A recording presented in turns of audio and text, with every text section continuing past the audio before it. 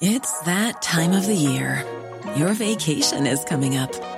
You can already hear the beach waves, feel the warm breeze, relax, and think about work. You really, really want it all to work out while you're away. Monday.com gives you and the team that peace of mind. When all work is on one platform and everyone's in sync, things just flow. Wherever you are, tap the banner to go to Monday.com.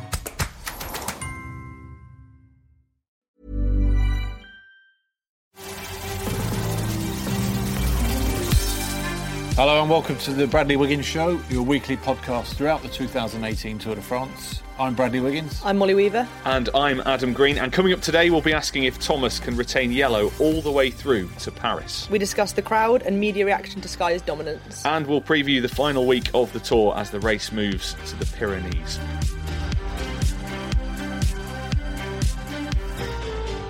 Oh, sailing round! It's a huge blow-up for Nieve, and Geraint Thomas is going to take a stage win here. Well, I wasn't expecting that. Oh, poor Nieve just explodes almost towards the line, and G is going to come home, and gee whiz, that is a fantastic result for him. So, Brad, Molly, hello. How are we both? All right. Good, thanks. Lots to talk about today because a lot has happened since we were last here. After the rest day, Greg Van Avermaet held on to the Maillot Jaune for one more stage before the Tour really came to life on stage 11. Geraint Thomas winning the summit finish in La Rosière to take yellow. The following day, amazingly, Thomas won again on Alpe d'Huez and he's retained the jersey ever since. Before we talk about how all this affects Froome, let's just look at G for a moment. Should we be surprised by the form that he's showing? I don't think we should be surprised. I mean, he's been knocking on the door for quite a few years now, and we've seen him win races like Paris-Nice. He won the Dauphiné just before this, and he's coming of age, really, just, as a bike rider, as an athlete, as a person. I mean, he's really, the way he's handling himself in interviews, and he hasn't put a foot wrong the whole race. And he's looked the strongest rider throughout, and you'd say there's no sign of him cracking at this stage. And it's his to lose now, really, going into the last week. So, really, you think so? I think at this stage, 140 on Froome, 150 odd on Tom Dumoulin. We've got a rest day tomorrow, essentially 3 mountain stages in the Pyrenees, a sprint stage, a time trial in Paris. So, it's got 3 days basically in the Pyrenees now to lose this race. And as I said, in the Alps and on Mons 2 days ago, there was no sign of him cracking at all. So you rode with him for many years on the track, on the road. You knew this day would come, did you? Maybe not the Tour, but I mean, he's 20, already finished twice 15th in the Tour, having ridden in the service of other people. As I say, he's won the Dauphiné, he's won the Paris-Nice. He's been second in the Tour of Switzerland before. British time trial champion. He's 32 years of age now. He's in the prime of his career, and he's been an immensely talented bike rider from a young age, and he's now shining. I think this is his moment, and this is he's coming of age where, they say going into third week now, it's his to lose. Molly, what's impressed you about G's the last week that he's had? I think it's consistency. I think it's not... There's been mutterings of it being such a surprise and this sort of shock, but like Brad says, it's actually been quite a long time coming, and there's been years where he's been touted to maybe have a chance on GC and then had some bad luck or had a crash or something. For me, it's been how every stage he's been there and he's been able to respond, and there's not been one yet where he's shown any signs of cracking. Many making losses, but as they turn for the final time, it's Geraint Thomas on the left-hand side going for it. Geraint Thomas in the yellow jersey. He picked up his first mountain stage yesterday, and Geraint Thomas is going to win in the yellow jersey. Geraint Thomas to do it again. He's been through Cumbry Corner. The Welsh are cheering, and in the yellow jersey, it is Geraint Thomas of Team Sky to win on Alpe d'Huez and extend his lead in the Tour de France. Can you put into words what an achievement it is to win on Alpe d'Huez? Well, I mean, it's the Queen stage of the Tour, if you like. It's the one everyone wants to win aside from Mont Ventoux. It's the World Cup final. It's Wimbledon final. It's all those historic sporting landmarks. Alpe d'Huez, Tour de France. They're synonymous with each other, and it's, if you're ever going to win a mountain stage in the Tour, you either win on Alpe d'Huez or Mont Ventoux, and to win in the yellow jersey, having won the previous mountain stage. I think even he was shocked at the finish. He was speechless, Yeah. wasn't he? Yeah, I mean, he was. He didn't know what. I don't think he expected to be in that position. So he's dominated the Tour, really. You'd have to say, and he's still saying Chris Froome is the leader, and that's as it stands. But I mean, secretly now, surely he's going to be thinking with one eye on Paris now that this is mine. And we saw glimpses on Mond where Froome attacked. We don't know if he attacked or he rode away, and Geraint was the one who actually closed the gap.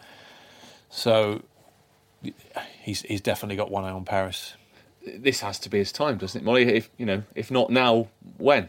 Yeah, and I think as much as they're saying, "Oh, we don't mind who it is," I think probably for the rest of Team Sky that's probably true. But obviously, as an individual, you'd prefer it to be you. And yeah, like yesterday, there was points where Dumoulin had said that it was Geraint who was closing gaps to Froome, and you think, okay, as long as it's one of you, that's great. But obviously, selfishly, you're going to want it to be you. So I think that shows that there is some desire from him to win it. Obviously, and they've got to be careful. It's because as it stands, how they can't gamble too much because Geraint's got 1:40 and nearly 2 minutes on Dumoulin, and Froome's got 10 seconds on Dumoulin, and going into that last time trial with 10 seconds over Dumoulin, if Froome is the leader, I don't think Chris is going to beat Tom Dumoulin in that time trial. So they could end up with Tom Dumoulin winning the Tour if they're not careful. So your safe bet at the moment would be to put all your eggs into the basket of Geraint and try and, at some point will a decision be made where they say, no, actually we're going to support Geraint now for the last 4 or 5 days, because that's the safe. If you were a betting man, that's where you would put all your money at this stage going into the last week. Can he handle the pressure, do you think, of what Absolutely. The final week brings? Absolutely. I mean, I watched him as a 21-year-old in an Olympic final in Beijing, and nothing phases him. He's 21 years of age. We're going out, enjoying it, and we're going to win the Olympic final. There was no nerves. It was just so. This, I've seen him in those pressure environments before, and I mean, he's so laid back and so relaxed, and nothing really phases him. Not to the point of being unprofessional, but just you see now he's handling himself at the podium and in interviews. He's just keeping calm, saying all the right things. Of all the GC contenders, he's pretty much the only one that hasn't had a problem. Yeah, he's not had a bit of bad luck yet, touch wood, and not had a bad day either. He's not been distanced once, except when he's chosen not to follow something. So yeah, it's really impressive. But you make your own luck as well, and I think he's always put himself in that position. I think the only stroke of luck he had was he was just behind Nibali when he crashed on Alpe d'Huez, and I think even he said I nearly rode over his head. Yeah. So it is precarious, and it only takes one freak incident like that and it could all come tumbling down. So now, cycling etiquette would usually dictate that G should make way for his British senior.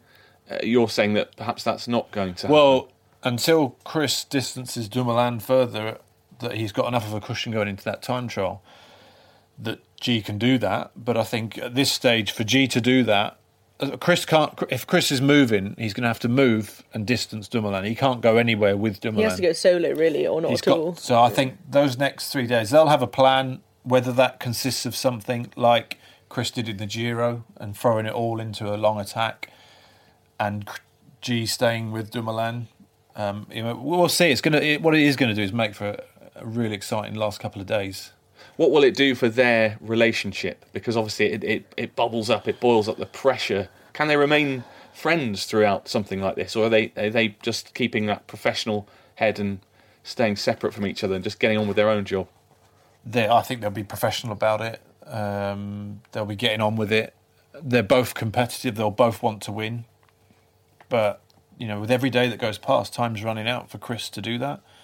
So we'll see. It's whatever happens, it's going to be an exciting. I think G is going to be refreshing if G wins. Great for the Tour de France. Great for Sky. But at the same time, it will be an exciting last couple of days if Chris was to try something like he did at the Giro.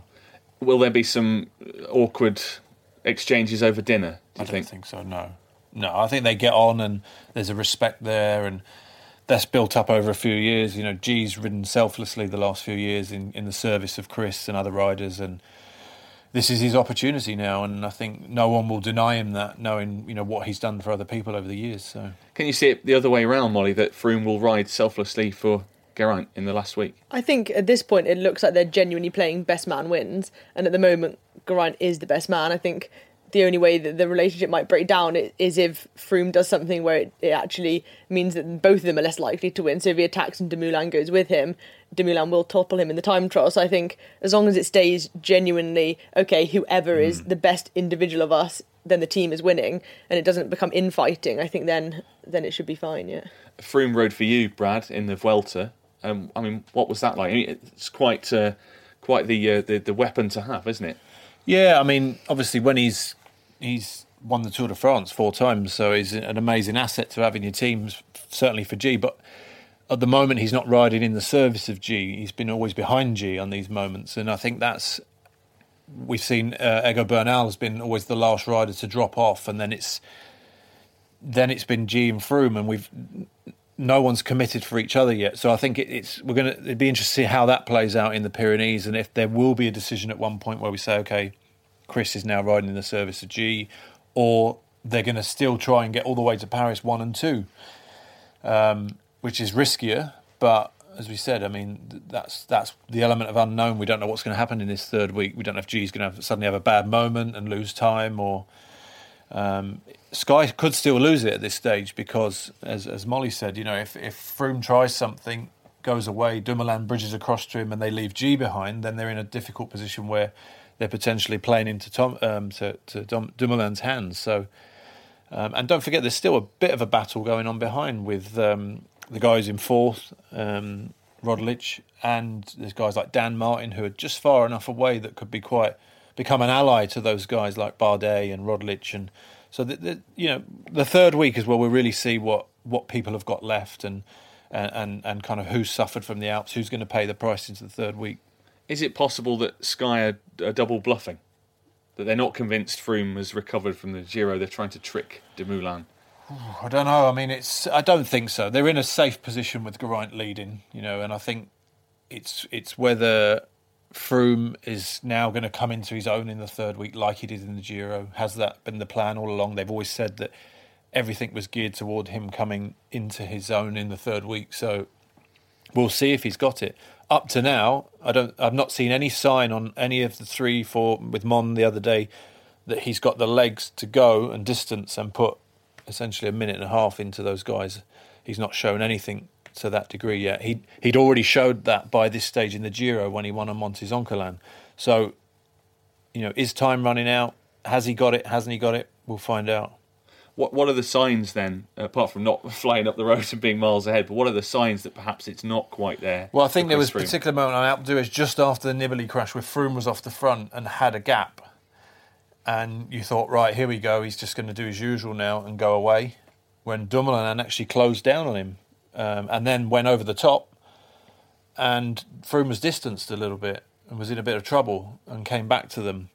So, second mountain day, you know, was that just kind of a bit of a, you know, we'll see. But then obviously we got to Mond and, you know, Chris was kind of weaving off the back a little bit. He did go again, but Geraint closed him quite easily. So, you know, it's certainly not the Froome we saw 3 or 4 years ago when he went on Ventoux and it was devastating and that was it, the stage was done. But they've always said, you know, the third week is where he's going to shine. And it's not maybe the 1-2 battle that we thought, is it, Molly? But it's made for a great tour so far. Yeah, I think the element of people saying maybe it's not as exciting. Well, actually, maybe it's more exciting that there's this added element of like almost the politics of it playing out in front of you rather than behind the scenes. And I think, Brad's also right about that Froome attack. He had a gap on all of them then. He was solo, so maybe if he'd have had the legs, then that would have been a time when he might have shown it. And you can also tell from body language, he looked laboured. It didn't look like that smooth, really high cadence where he just zips away. So I think it is actually a more interesting battle now. How do you think Dave Brailsford will handle what's going on? Well, like he normally does, I think his man management that's what, as I said last week, you know, he'll be talking to each rider separately, probably together as well. The guys will talk together as well. But that's what they're good at. That's why they've won all these tours, is because they manage everyone within the team and manage all those kind of each individual guy aspirations, you know, of what they, you know, controlling those competitive people that which they all are. They all want to win. Everyone will put their hand up and want to win. So Dave will they'll be constantly talking and having meetings, and in the big 6-story office block, and they take everywhere, and they'll just be constantly, how did such and such look today, and they'll tweak things around. They might change. They'll have it start off with a plan, but they may change it a little bit. Froome might say after the first Pyrenean stage, I don't think I've got the legs here. G's just too strong. So they might say, well, okay, and that's where they'll change things on the running. You can only plan day by day, really, and I'm sure they did that in the Giro. And 10 days into the Giro, it looked like everyone thought that Chris was going to climb off and go home, and a week later, he's 3 minutes up the road about to win the thing. So you can see how things can really change into that third week, and obviously, we spoke about it last week, that element of unknown, and is G going to? He's never been into the third week in this position, and how's he going to hold up? And we're going to find out. Sky seem to meticulously plan so much, but they won't surely have envisaged this being the state of play after 2 weeks. I think they might have done. You think so? Yeah, they would have planned for it. Every sort of outcome and scenario. I mean, and it wasn't. If someone had said to you 2 weeks ago that, a week to go, Geraint's going to be leading the Tour, Chris is going to be second, you wouldn't have been surprised by that. I mean, we all expected Geraint all year. They were saying this is this joint leadership thing, and it will be decided in the Alps, and it's played out that way. G's had the straighter run, if you like, without the crashes and incidents. Without the crash on day one, I think Froome would have only been at 40 seconds now, would he have been? So that would have been that really would have been tight. So, and obviously Dumoulin had that problem as well, didn't he? Exactly. Exactly. It's not like he's come from nowhere this season either. He had a clean run into it, won the race that normally indicates a potential winner, so I don't think it's that surprising. He hasn't put a foot wrong. If G goes on to win and becomes more of a household name than he is already, people might be able to pronounce his name properly. Yeah, which is? You tell me. Geraint. Yeah, exactly. There you go, yeah. I knew your Welsh was better than mine. OK, we'll be back for part 2 right after this. Eurosport Player is the only place to watch every minute of the Tour de France live and on demand. Visit Eurosportplayer.com now to sign up for your free 7-day trial. Follow every stage of the world's biggest cycling race from every angle with 6 live camera streams to choose from, plus an uninterrupted ad-free feed and the very best expert analysis and commentary. So, Thomas and Froome in first and second GC positions has not gone down particularly well with some in the French press. Team Sky were described as the snake with 2 heads by Libération, while L'Équipe said that when you wear the jersey of the British team, suspicion is as contagious as herpes. That seems rather unfair, given that Chris Froome has been cleared, Brad. I think it's just ridiculous, isn't it? I mean, sports like that, you always get dominant force in sport, whether it's football, rugby, individuals, cricket. And, but obviously the French is a very nationalistic race, and, it's been 6 years now that Sky have been kind of dominating, so it's, they're getting cheesed off, aren't they? They want to see someone else. But I think Geraint is someone else, and he's refreshing in some respects. So, I mean, it just smells of sour grapes a bit, doesn't it, really? And that intense desire that they want Romain Bardet to win. There is that, but, at the end of the day, he's not really showed any sign of challenging them this year, has he? If anything, he's may have gone just a little bit back on last year. So, Molly, why do you think French fans single out Sky? I think it would have been whichever team became the dominant team, whichever nation became dominant. I think they want a French winner. They're desperate for it. It's a very nationalistic race, like you said. And I think it's one of those things of it's not specifically Team Sky or Froome or Geraint. If it had been another team, I'm sure it would be the same reception that it's not us. So that, it's not the French, so therefore it's the enemy kind of thing. And then you've had like Bernardino and people just stoke the fire, and it's just become this almost battle, which it didn't need to be, and it's getting a bit tiring now. There is a history of that in the Tour. Merckx suffered it. Even Jacques Anquetil suffered it, and he was French. They wanted a different winner by the time he'd won his 5th, and they were so desperate for Poulidor to win. Someone different. So there is a history of that. Armstrong, of course, in Geraint. There's a history of someone becoming too dominant, and then people wanting a change. So do you think they would accept the dominance if G went on and won? We'll see. I don't know. I still don't think that'd probably be good enough for some of them, because it's still Sky, and this It's is Sky reflected, isn't it? Yeah. as the Death Star, and it's. So is Sky's dominance bad for the Tour? It's what people make of it, isn't it? It's what people create. If they create this air that it is bad for the Tour, then it becomes that. It becomes factual. But I don't see it that way. I watch G win and I find it refreshing, and I see this kid who's come through the British cycling system from a young age, who was junior world champion and Olympic champion on the track, and through his hard work and perseverance, he's now on the verge of winning the Tour de France. And I think that's brilliant and inspiring for kids at Maindee Park in Cardiff, where he grew up and started cycling, and inspiring for them. And I think I see it more like that, in the same way when Froome wins, there's kids in Africa and Kenya that want to get on bikes, and it's that's what it's all about. I don't see what they're going to do, sit up and go back and give it to Dumoulin. And I mean, that's what sport's all about. It's survival of the fittest, and so, and all the rubbish that goes with it, doping slurs and all that makes people feel better. The whole thing, makes people feel better about themselves, and gives them some sort of inner comfort that, they're cheating. And I think that's true of most things in life, As British cycling fans, it's a real time to celebrate, isn't it? Yeah, and I think it's one of those things of, I think, looking on every time there's a boring moment, it's it's because of the dominance of Team Sky. But I think you can't say that, because you're not watching it without them, and actually they're lighting it up at the moment. I think if there wasn't that battle, it would probably be more dull, as there's more GC favourites have dropped away. There wouldn't be the Dumoulin tussle with them, and I think this is inspiring for the nation. And you can see now there's generations of young riders coming up, where before it's like a bit of a black hole of, there's like a one-off star, and then there wasn't that development coming through, but you can see it now across the board.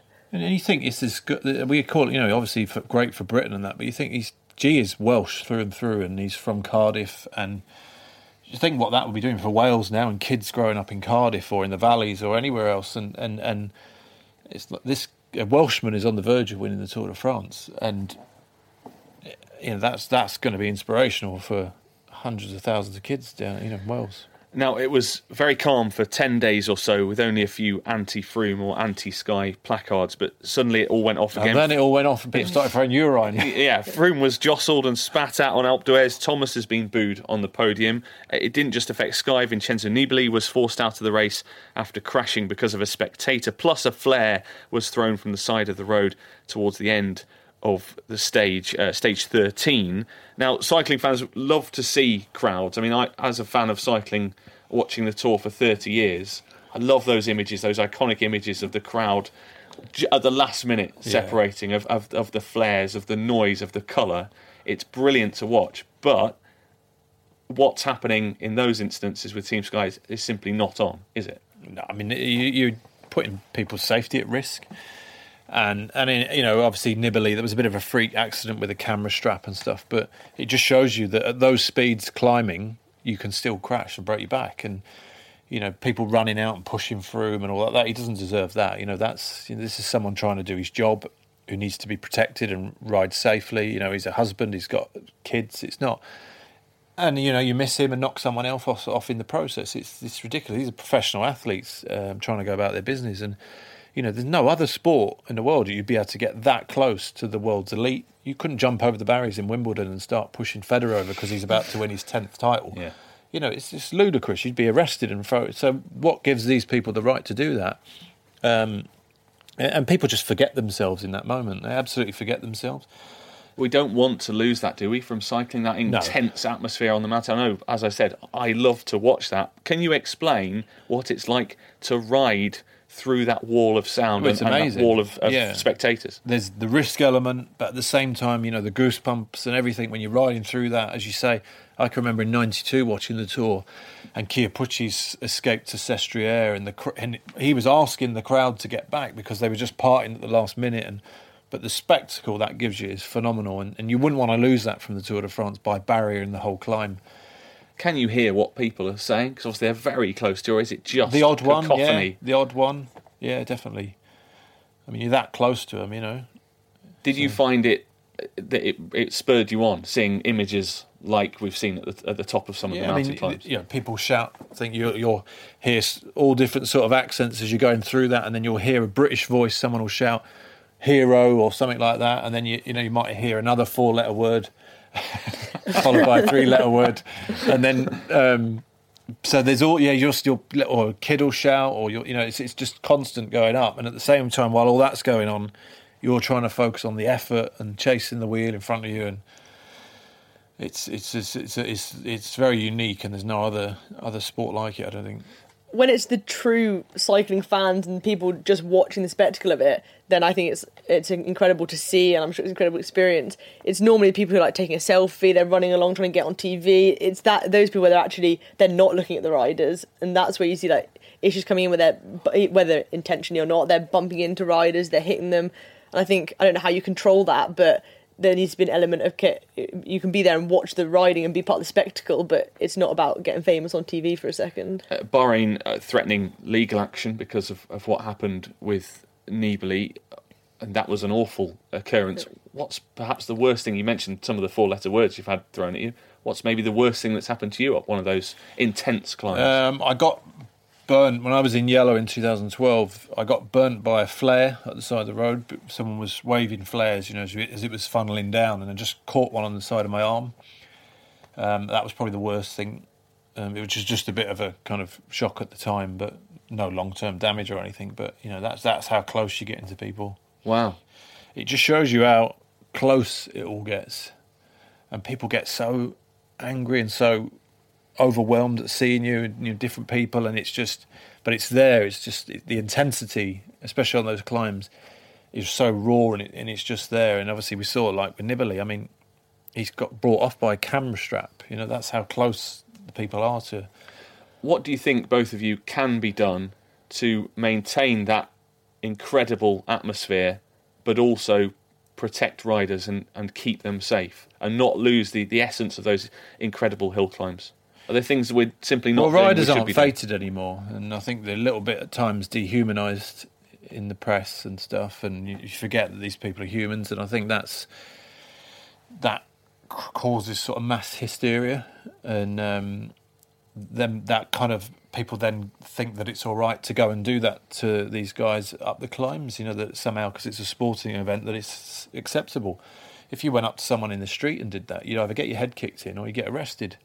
But because, the kind of people, what we were saying last week, like what Hino said, and then obviously what the French press have been saying about the team, that kind of riles people up, that it's ancient Rome, isn't it? Kind of get the mob all wound up enough to go and do something. And these people have got a duty to kind of rider safety, and all it does is dehumanise these riders, and people just see them as going up, and I don't want you to win, so I'm allowed to push you over, and that, and it's not acceptable. I think almost everything that's being done is being done in terms of like barriers and protection, because otherwise you'd have to ban everyone from the mountain. But in the case of Nibali, it was actually they'd already put barriers on that section as a step up from last year and the previous years, but everyone was standing the wrong side of them. So as well as bringing it back down to these people and not sort of slandering them so much in the press and making it this battle and this mob mentality, I think also enforcing the barriers you have in place. There's no point in putting a barrier if everyone stands the wrong side of it. It's obviously a dangerous point of the climb. So maybe have more police in those sections that are being more forceful, because that is a police officer normally be arrested if you cross that kind of thing. So it's bringing it back down to this is breaking the law to cross that barrier, rather than it's there if you want kind of thing. Well, let's get the perspective of a rider currently riding the Tour. EF Education First Drapac's Taylor Finney spoke to Eurosport earlier. I mean, honestly, when you go from no barriers to barriers, it's kind of a buzzkill. I like having the people right there. I feel like it's part of the sport. I mean, the flares are one thing. We had a flare, somebody just threw it into the peloton. I think it was yesterday, and that was a little bit frightening. Felt like I was playing Call of Duty or something. I don't know. I've never ever been in a position where I'm fighting for the win, to win a race, and at the same time sprinting through a giant crowd. So my only experience of being in the crowd is riding in the gruppetto and trying to make the time cut and like doing the wave every once in a while to get people excited 30 minutes after the real race came through. So it's easy for me to say like, yeah, no barriers, let's do this. But I'm not losing anything really.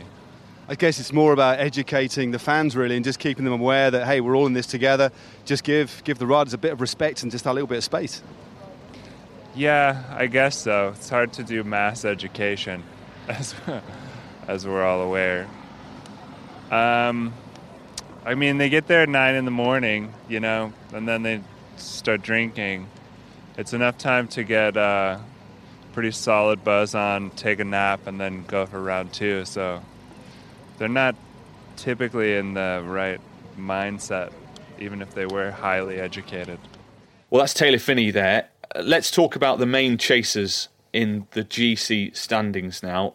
Someone we've mentioned already in the podcast is Tom Dumoulin. Still looks strong, doesn't he, going into the third week? He looks as strong as Geraint, I would say. Having seen, you know, the day first stage Geraint won. Obviously, Tom went on the descent and rode the whole last climb on his own, and Geraint only sort of caught him in the final. But so that, you know, he was immensely strong that day. He's challenged every move since. You know, he's been right there. So he looks equally, if not, I would say he's stronger than Froome at this stage, and is probably up there with Geraint. But for the time loss we saw in the first week, certainly the puncher on the run into Muir de Bretagne cost him dearly, didn't it, in terms of time? But you know, for that he'd be right there with Geraint going into a 30-40 second gap going into that time trial if the gaps stay the same this week. Where do you think Dumoulin will need to be, Molly? Because he'll have his eyes on the time trial, won't he? Yeah, I think he needs to make up quite a lot of time on G, though, is the problem now. It's not...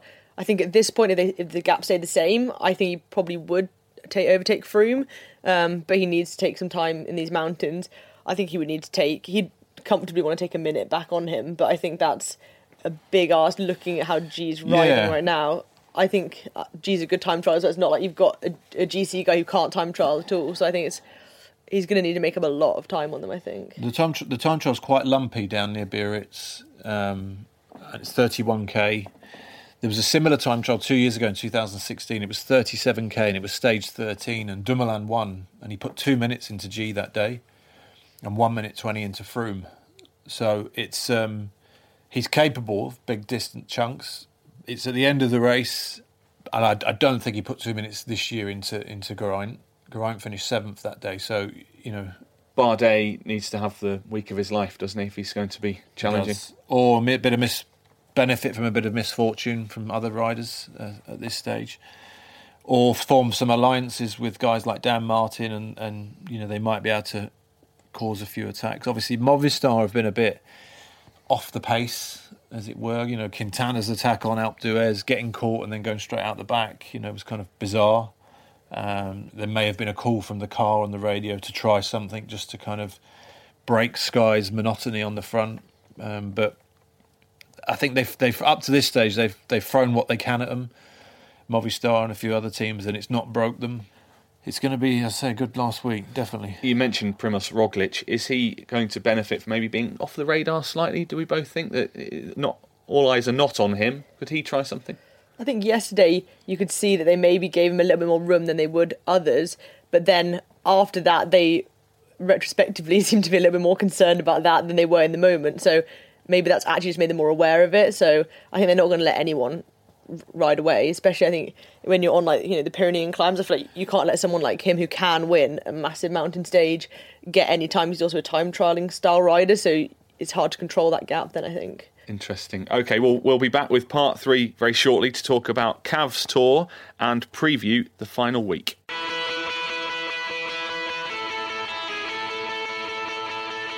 Great teams flourish at the Tour de France, and Eurosport have brought a sparkling lineup to the world's premier cycling race.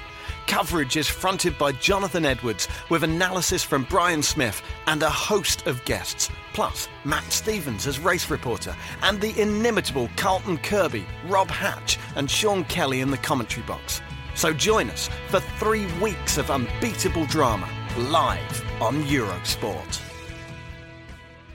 Okay, also this week there were wins for Julian Alaphilippe, the Astana riders Omar Freire and Magnus Cor Nielsen, plus Peter Sagan won another bunch sprint to tighten the vice on his green jersey. But there weren't many sprinters left by this point, with so many not making the cut on the mountain stages. Were those cut-off times too harsh, do you think? Been quite a bit of debate about this, and there's two sides to it. It really is. I mean, at the end of the day, they're there for a reason, but there's the particular stage Mark got eliminated on. I mean, it's 5,000 metres of climbing. That is a lot of climbing, and the time gap, I think, was 41 minutes, the time delay. And in the 4 or 5 climbs they had that day, Mark's got to lose 8 minutes per climb on the world's best climbers just to make the time delay. I think he finished an hour down. So it is tight, but we lost a big chunk of sprinters, and I'm sure if you ask Demar, Christoph, these guys, they'd be happy that those guys have gone home, because now there's more opportunities for them to win. But from a spectacle point of view, you want the world's best sprinters in there. Yeah, is it bad for the race that that's happened? From a spectator's point of view, it is, because you want the best riders there. You want to see Mark and these guys challenging on the Champs-Élysées for the stage.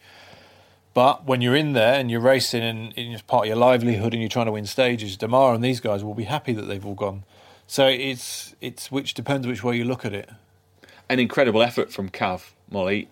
People talking about his respect for the race. What did you make of his efforts? Yeah, I think it shows I have massive respect for him for doing that. I think it shows a lot of guts, but also it shows that he really values the race and does have a lot of respect for it. I think it's very easy to just want to climb off your bike and firstly not put the effort in, because it's obviously by that point you're really in a lot of difficulty. But also I think it's difficult to then get to the finish and everyone to witness you missing the time cut and being a long way behind.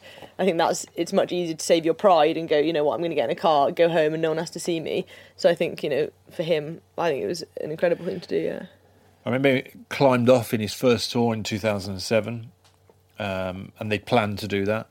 And I think it really affected him. I don't think he enjoyed the experience of climbing off in the Tour de France. So to finish the stage like everyone else and then get told you're not in is a different experience to climbing off halfway through a stage.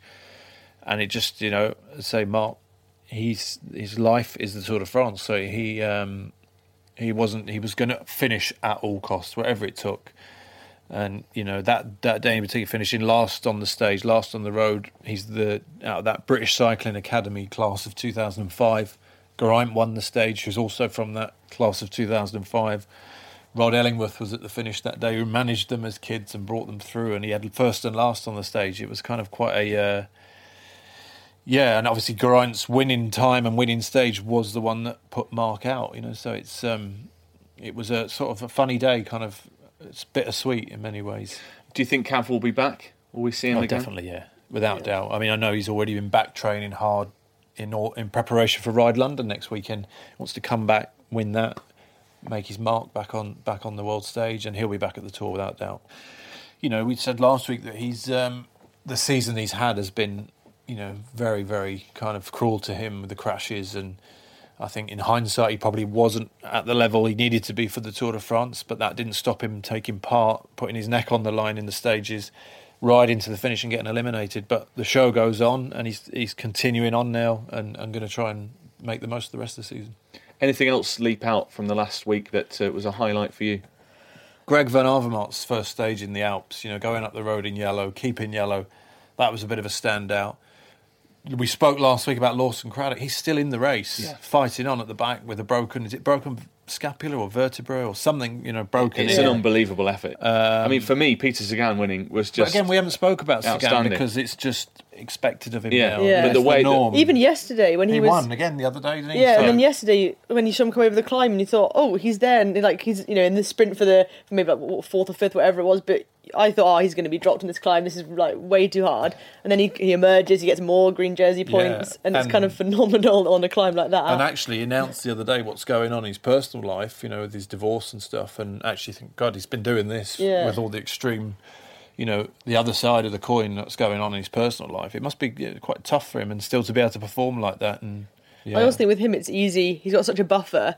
I think maybe a different rider would be like, oh great, I have loads of room in this, I won't go for like stages like yesterday where you think, oh, he has such a massive lead, but still he goes to try and win on a really difficult climb up to a summit finish. I think it shows like a class of rider and a proper racer. And Alaphilippe's win was a great solo effort, and I mean he began celebrating the win about 3 kilometres from the end, which I was rather worried for him in case he punctured or anything, but that was a real classy ride, wasn't it? Yeah, and great for the French, to have a home winner, and especially his personality and that he's kind of a bit wacky, and to take the King of the Mountains, that's turned into a good battle as well with another Frenchman in Warren Barguil. So obviously that's still going to play out in the Pyrenees because I think there's only about 19, 20 points between them all. So yeah, it's the French will have something to celebrate, definitely. Let's finish by looking ahead to this week's route as the race heads for the Pyrenees. Now, some of the highlights, I suppose there's the very short stage 17 with the summit finish and this grid start as well. Yeah. What do you think of that? Bit of a novelty? I can't see it making much impact, to be honest. I mean, as soon as you start, you're kind of in position anyway. So, I mean, I can't see that playing much of a... I know it goes straight uphill, but it's... Other than the guys that are 200th on the grid, they'll probably end up in 200th straight away anyway. But I think there's one summit finish, isn't there, in the Pyrenees, which on paper doesn't look that hard, the Pyrenees, but I did see something with Johan Brunel the other day. He said they're not to be underestimated. There are actually some really tough days, although there's only one summit finish. So I think the Pyrenees are going to be hopefully pretty spectacular. Is there much difference between the Pyrenees and the Alps when it comes to the climbs and gradients and length? Well, I think predominantly the Pyrenees are always harder in road surface. It's kind of hard road surface, grippy.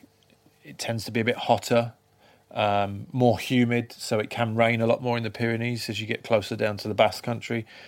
And they're predominantly steeper as well, so they are tough. Were they always good to you? Did you enjoy them over the Alps?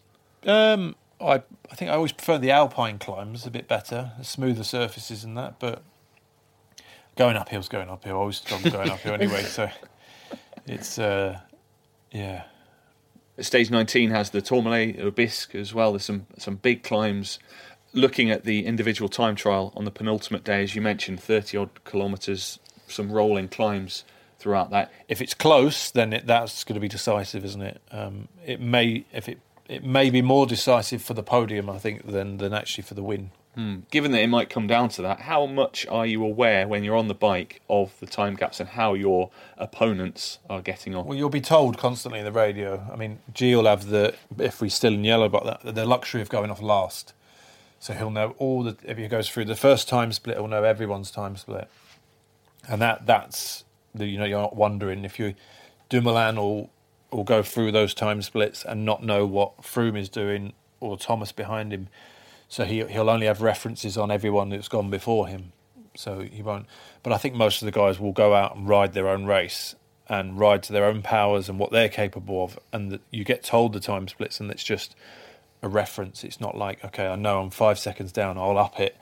You're still riding on your plan, really. The time splits just give you encouragement if you're up more than anything. So they it's just info coming in, because I know if it were me, and this is never going to happen, but if I found out I'm down, I think it would really affect me straight away. It can do, yeah. Different riders like different information. I'd rather just know, and then you know whether you're up or down. And if you're up, then it's like, right, yeah, that confirms what I'm feeling, and that confirms how fast I've gone out to begin with, and I'm good. If I'm gone out and I'm trying to hold 450 watts for the first 10k and we go through the first split and you're 12 seconds down, but I've been holding 450 watts, if you're riding to power, most riders do ride to power now, then you can still make calculations from that. You can say, okay, well, this guy's just gone through 12 seconds ahead of me. I'm averaging 450 watts here, so he's been averaging 470. You start doing calculations. He's not going to sustain 470 for another hour if the time trial's an hour long.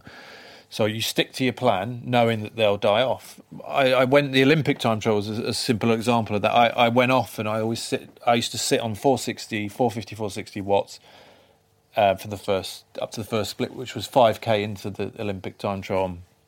They told me Tony Martin, 5 seconds down on Tony Martin. And at that point I knew I'd won, because I knew Tony had gone out too hard. He'd gone out and tried to scare me early on, and then we went through the second split and he was 20 seconds down, so I took 20. So it's how you gauge your effort and not react to the splits. Everyone in this day and age will ride their own race on their power and not react to what splits they're being told. That you see it in these climbs, when Sky are riding on the front and Bernal's riding, or Kwiatkowski, they'll be riding at 400, 420 watts. Now, for someone, as we've seen, to attack off of that, as Quintana tried, Landers tried it, Bardet's tried it on Alpe d'Huez, they've got to attack and ride at 470, 450, 470 watts, and to get the initial gap, and then ride at those powers to sustain and to pull away. And it's physically, they can't sustain that power for more than 3 or 4 or 5 minutes. And Sky know that. So Sky will just keep turning the screw, stay at the same power. That's why they don't react to the attacks. They stay at the same power, same tempo, knowing that these guys can't sustain that power. Because you know what you can do yourself when you're riding at those threshold powers. And that's what they tend to do in time trials. So you won't go out easy and hear that you're 20 seconds down and then go, okay, I'm going to up the pace now. It doesn't work like that. You're playing with such fine margins and such you're riding within sort of 5% of your max either way, throughout the stage. So it's as I say, it's just all that does, it either gives you a boost if you're up or is demoralising if you're down. Would you want that constant stream of information, Molly? We have it very much the same in terms of pacing plan. You tend to have been, if you're on one of the bigger teams in the women's side, you have someone who works out the pacing plan with you, and you stick to that. So I was always one who didn't like loads of information, because then I did tend to react on it a little bit. I need to push on a bit, and once you've gone over your plan, you can't really rescue it. I mean, if you've gone out a little bit slower, you can speed up. Whereas if you've already burnt out your watts in the first split because you're like, oh, I've panicked, then you really quickly realise when they say in your radio something like, oh, I actually can't go any faster than this, when it's time to pick it up a bit. So you have to just be really calm, and I think know yourself. And I think it's probably different. Obviously, I've never been at this long a race, but I've done it at the end of 10 days where you feel very different to how you would have in the start of a race. So I think it is just having faith in that plan. That's something you see that Sky have. They're very regimented, and they have confidence. You never see them panic. They know that they can sustain that. They know what they can do. So I think it's information is useful to have, but just don't react on it. What happens if you say, I can't do any more? You don't say that. You can't talk in a time. No. I mean, normally you just have a one-way earpiece. So you won't have the radio that you can talk into. You'll just have a one-way, so you'll just hear information. Some riders don't like to take a radio. They just want to be in their own world, in their own bubble. Some riders, I used to ride with a guy called Christophe Moreau, and he didn't take a radio, but they had the big tannoy on the bonnet of the car with the microphone. And he'd have a Frenchman shouting, shouting, Ale, think of your wife, think of your children, and then he'd play music through the radio, through the tannoy, dance music and stuff like this, And there's a great video on YouTube of Mark Madio following Brad McGee in the prologue of the 2004 Tour de France, and he's just lost it, absolutely lost it, crying down the thing, and you sort of thinking that's not going to help him, go faster. It's like this guy's already on the limit, so sort of gone are the days of that, really, and it's just you want clear, precise information through that radio, and I used to have Sean Yates follow me, and Sean drove every sector of every course that we ever did, and he'd write everything down.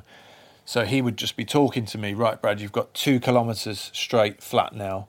In 500 metres, you go through a roundabout, you've got a sharp right-hand turn. So I knew how far to bank it over. Just follow the gendarme motorbike. So you'd watch the gendarme who's always 100 metres in front of you, and you'd watch his angle, because the motorbike riders are amazing in the Tour de France, the gendarmes, and you could see how they bank over, how much they would bank the motorbike over 100 metres before you got there. So you knew how hard, if you hadn't seen the course, how hard to take the turn, based on the projection of the motorbike.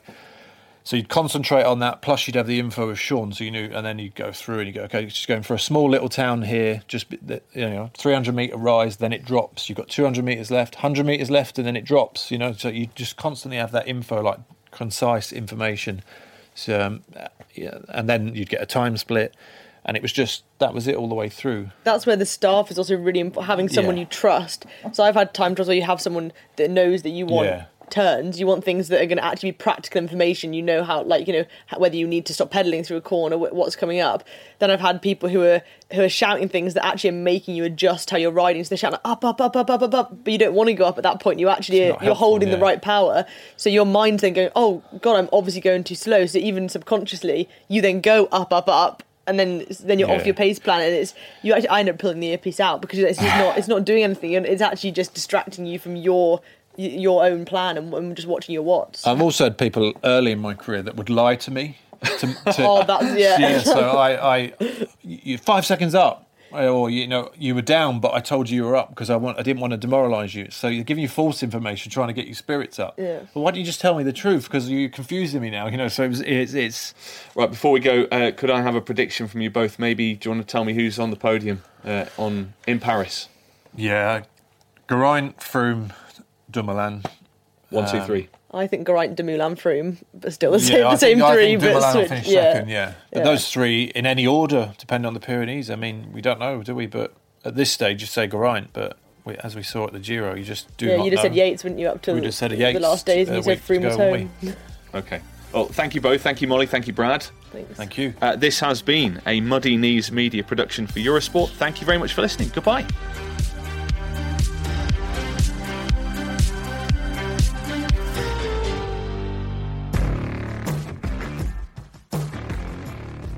Visit Eurosport.com and the Eurosport app for an unrivaled Tour de France experience.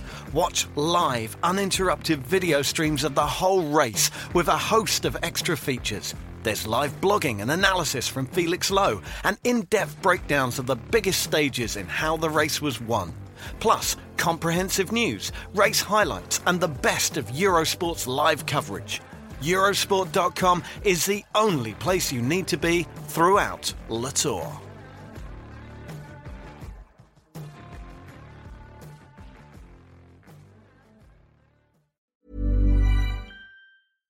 Hi, I'm Daniel, founder of Pretty Litter. Cats and cat owners deserve better than any old-fashioned litter. That's why I teamed up with scientists and veterinarians to create Pretty Litter. Its innovative crystal formula has superior odor control and weighs up to 80% less than clay litter. Pretty Litter even monitors health by changing colors to help detect early signs of potential illness. It's the world's smartest kitty litter. Go to prettylitter.com and use code ACAST for 20% off your first order and a free cat toy. Terms and conditions apply. See site for details. Imagine the softest sheets you've ever felt. Now imagine them getting even softer over time. That's what you'll feel with Boll & Branch's organic cotton sheets. In a recent customer survey, 96% replied that Boll & Branch sheets get softer with every wash. Start getting your best night's sleep in these sheets that get softer and softer for years to come. Try their sheets with a 30-night guarantee. Plus, get 15% off your first order at bollandbranch.com. Code BUTTERY. Exclusions apply. See site for details.